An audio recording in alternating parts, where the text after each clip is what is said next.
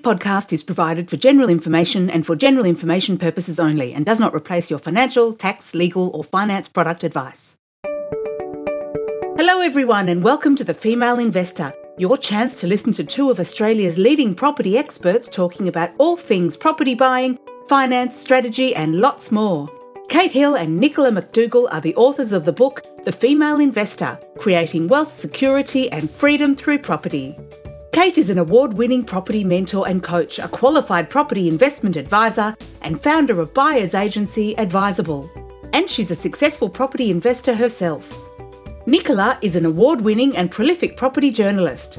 She has been involved in property research, analysis and reporting for 15 years.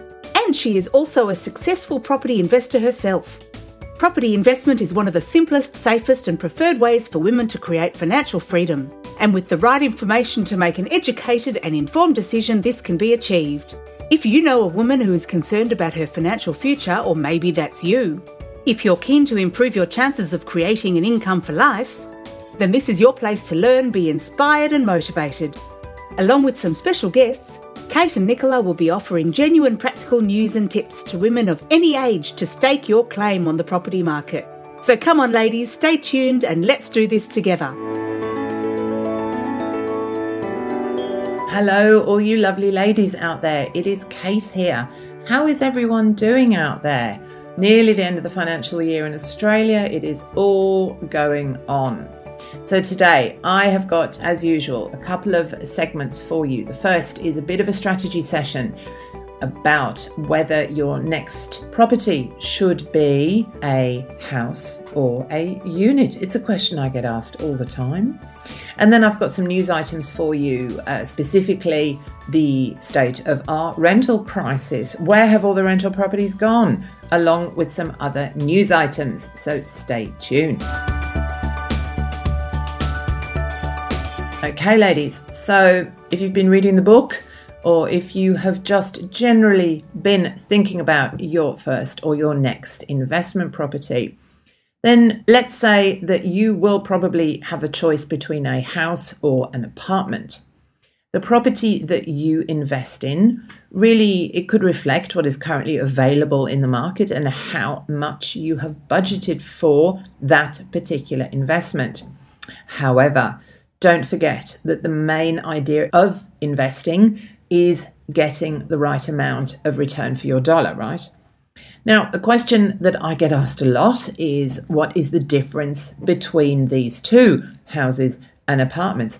Is one better than the other? It is a very fair question, so let's unpack the difference. How do we say this? So what makes an apartment or a unit a good investment property? Apartments are often considered an excellent choice for people just starting to invest in property. They are obviously much cheaper than freestanding homes, which are easier to maintain sometimes. So here are some key points that could make an apartment the ideal investment. The first one, affordability. Apartments, no surprise, it depends on area of course, are cheaper to buy. When you examine the median apartment price in most cities, they are noticeably lower than other properties. You are likely to have a reduced maintenance bill.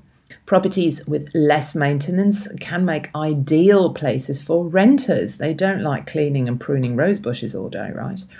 It makes them a very attractive option. Higher rental yields. The rent that apartments attract can be significantly higher than you may receive for a house. Obviously, that's based on how much you need to invest when calculated as a percentage. And the location. Apartments are commonly located in well sought after locations by some tenants, so CBDs, maybe tourist areas, close to workplaces. And you'll note that apartments are usually in an excellent location for services like public transport and, like I say, work nodes and entertainment options. If you only look at those positives, then apartments can seem perfect, right? But as always, there are some downsides to buying a unit for investment purposes. Apartments often come with what we call strata scheme obligations. You are part of a corporation, right? Or some sort of organization that owns that block of apartments or flats. You will likely be one of many owners. Now, this can mean that you are not, well, it will mean that you are not in complete control of maintenance schedules or potential renovations. In one of these organizations or corporations, you usually have like one vote for each unit that you own in that complex. There'll be discussions and debates and votes placed on what can happen in that complex.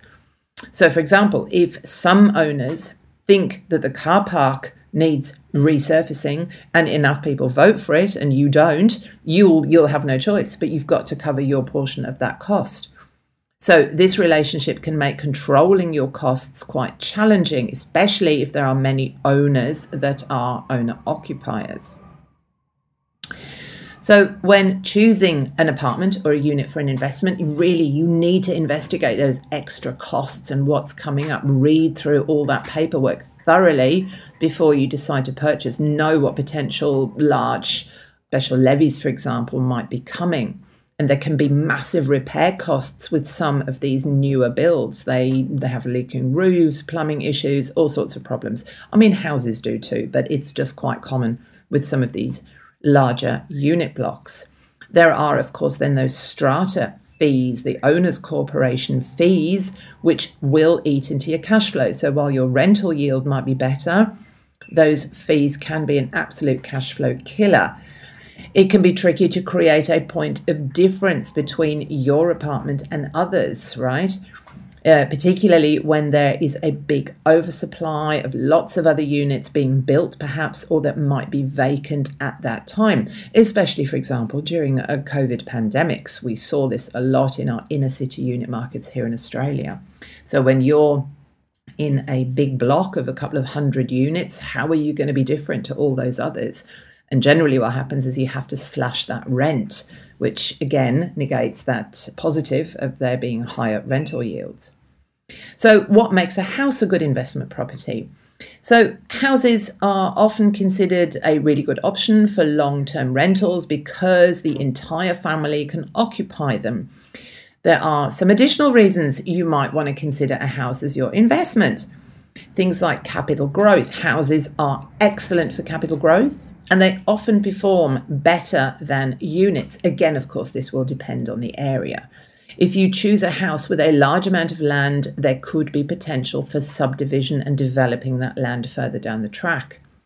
Houses tend to attract families or people looking for larger spaces, like pet owners, and that can widen your potential tenant network. And it can have people staying a lot longer in your property, which means you've got fewer tenants coming and going, you've got fewer lease renewal fees. It can just be a good thing with regular rent payments.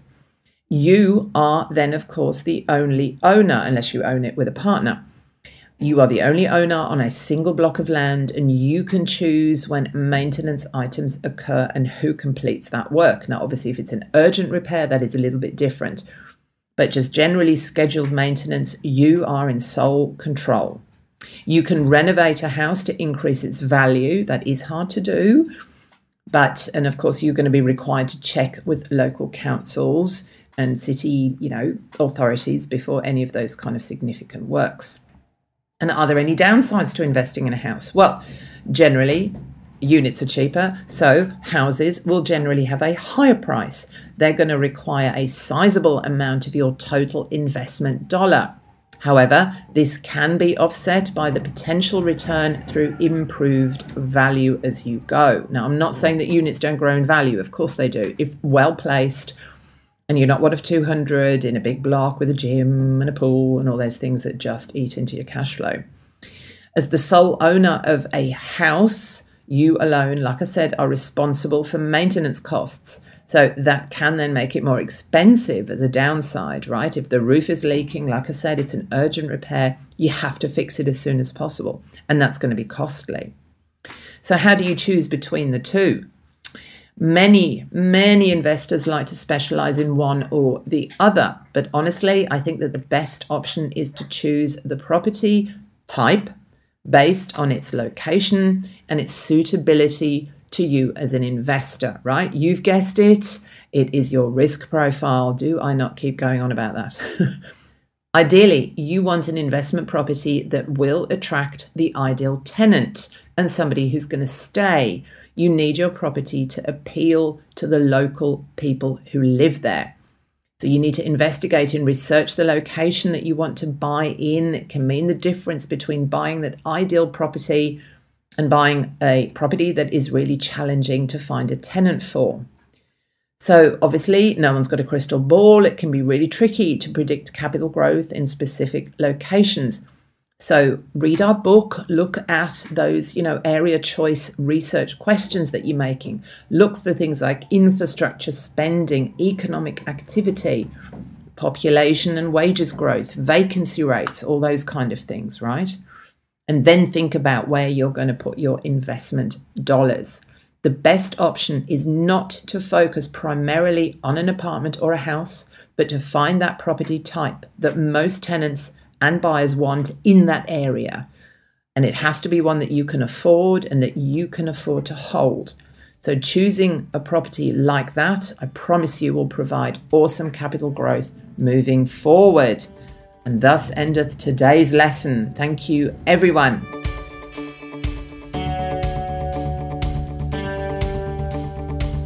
It was only little over 2 years ago that the shutting of our international borders was seemingly going to see our rental markets flooded with empty properties.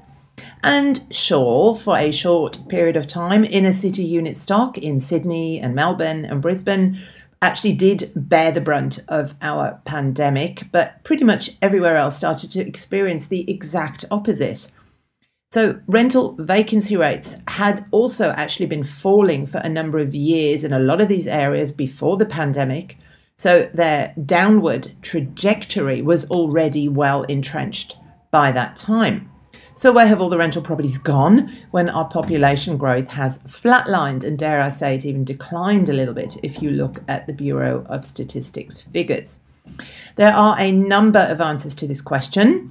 It has been a perfect storm of factors that have combined to create one of the worst rental crises our nation has ever experienced, here in Australia, that is.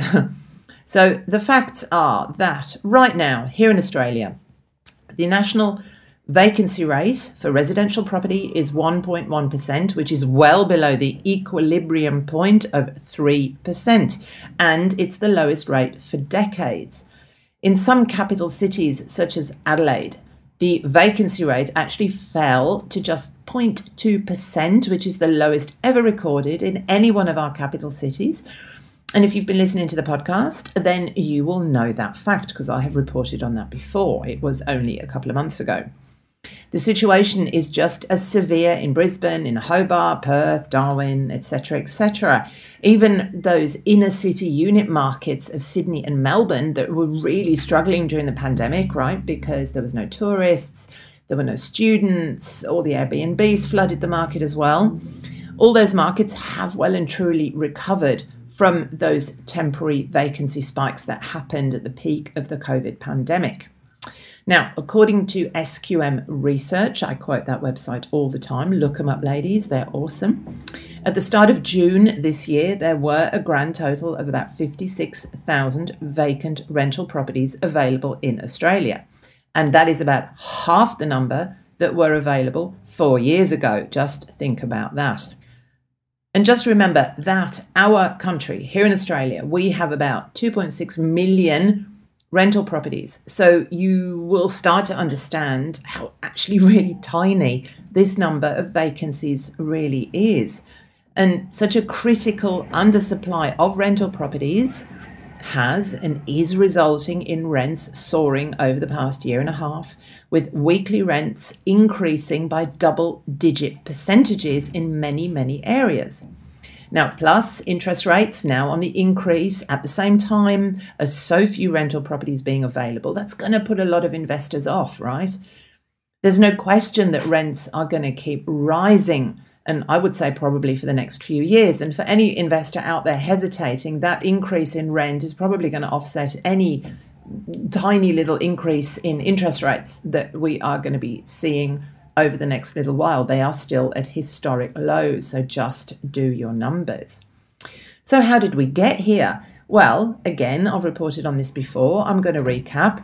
This situation was, you could say, it was written in the stars way back in 2017 when some bright spark out there decided it would be a really good idea to make it even harder for investors to secure mortgages.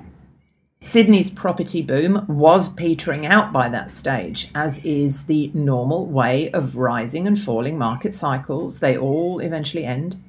But still, it soon became much more difficult for investors to borrow to purchase a rental property. And that was the case for anywhere around Australia, including those areas that hadn't actually seen any solid property price growth for a little while.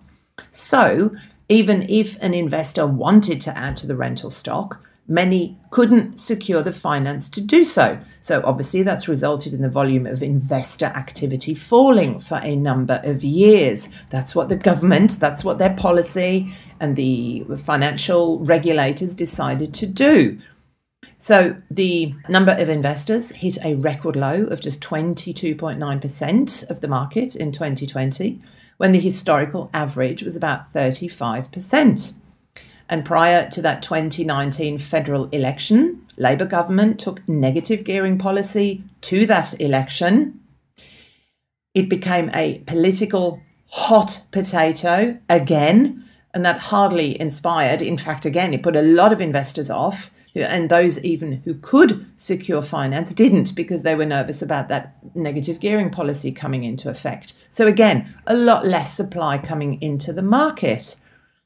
And then, of course, we've got we just had during the pandemic, the possibility of investors having to provide free accommodation to their tenants at the start of the pandemic. Now, that didn't come to pass, but the mere fact of that idea that seemed to be a perfectly reasonable option for a time will have inspired many investors to even sell their properties when those property prices started to rise in 2021. Now, added to that, most of that stock was then bought by homeowners, which means that the supply of rental properties has reduced even further. So here we are. In my opinion, market intervention, it generally always ends badly. Plus, I also genuinely think that a lot of investors are just really sick and tired of being the cash cow for the government, as well as the punching bag for a lot of frustrated homeowners, and have actually had enough. And hating on greedy investors really does seem to be a national sport here in Australia. Even though 90% of them own just one or two properties, they provide the majority of rental accommodation in this nation, because the government certainly doesn't.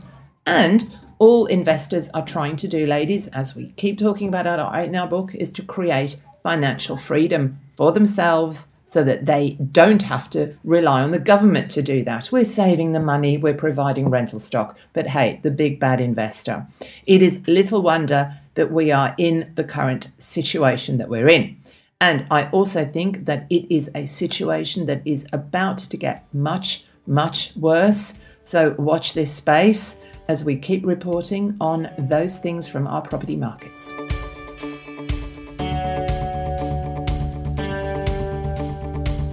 Now, following on from that theme of where have all our rental properties gone and why that has happened, here is another news item for you. The supply of rental homes has halved, as I have already reported. So let me give you some more stats and figures around that. The number of homes available to rent has more than halved, as I just reported, from the number available several years ago. So domain.com.au, their rental vacancy rate report shows that the number of vacant rental properties in capital cities dropped by another 5.4% last month to hit new historic national lows.